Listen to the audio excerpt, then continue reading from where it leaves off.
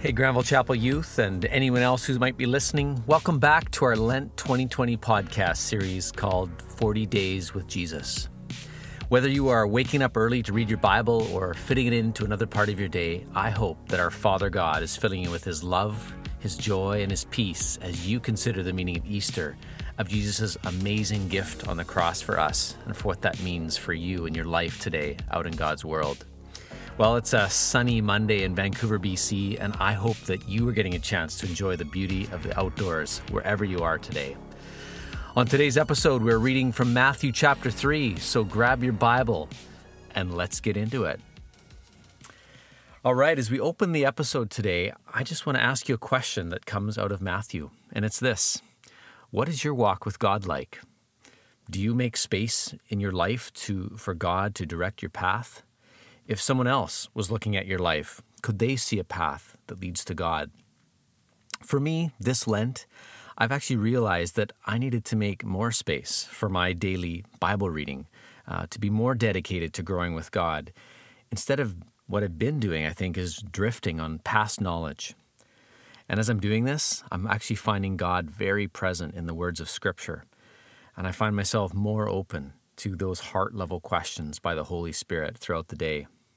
And this is how Matthew 3 opens, with questions that examine our heart.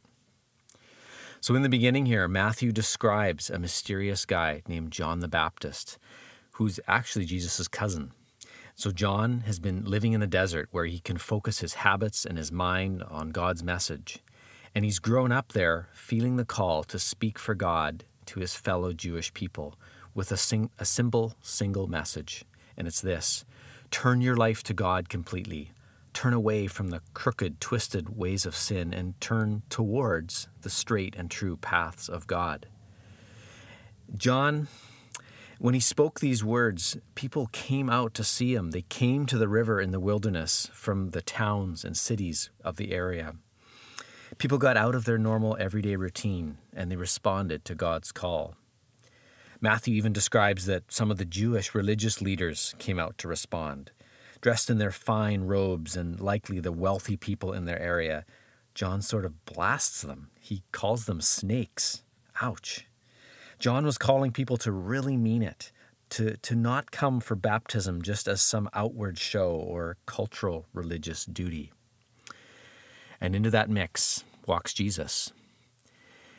And as we saw in the Luke 2 episode, Jesus had grown up from boyhood as a faithful follower of God, knowing God's word and having a heart always open to following God's path. So this is his moment. This is the moment where Jesus comes out publicly. He responds to John's call to give his complete loyalty to God. John, in the scripture here, has just predicted that God's Messiah would come with a new, special kind of baptism, not of water, but of the Holy Spirit. And here he is. Jesus has come.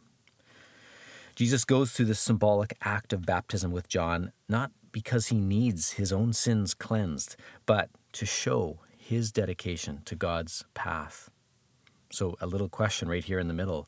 Have you been baptized? If not, would you consider maybe this year at Easter, would you consider baptism? I know we're going to be doing that at Granville Chapel, April 12th, so join in. So Jesus' baptism, it's very unique. The people gathered there that day saw and heard some very memorable things. For example, as Jesus comes up out of the water, we read that the Holy Spirit descended on him visibly somehow, like a dove would descend and land on your shoulder.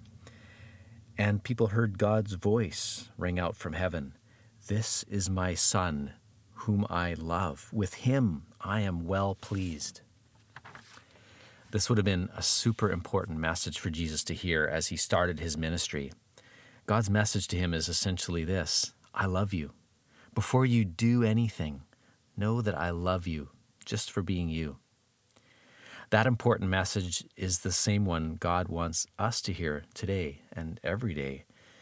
On our own baptism day, for example, not just that, but every ordinary day where we wake up, our identity is meant to rest on the solid foundation of God's faithful, eternal, fatherly love for us, his children.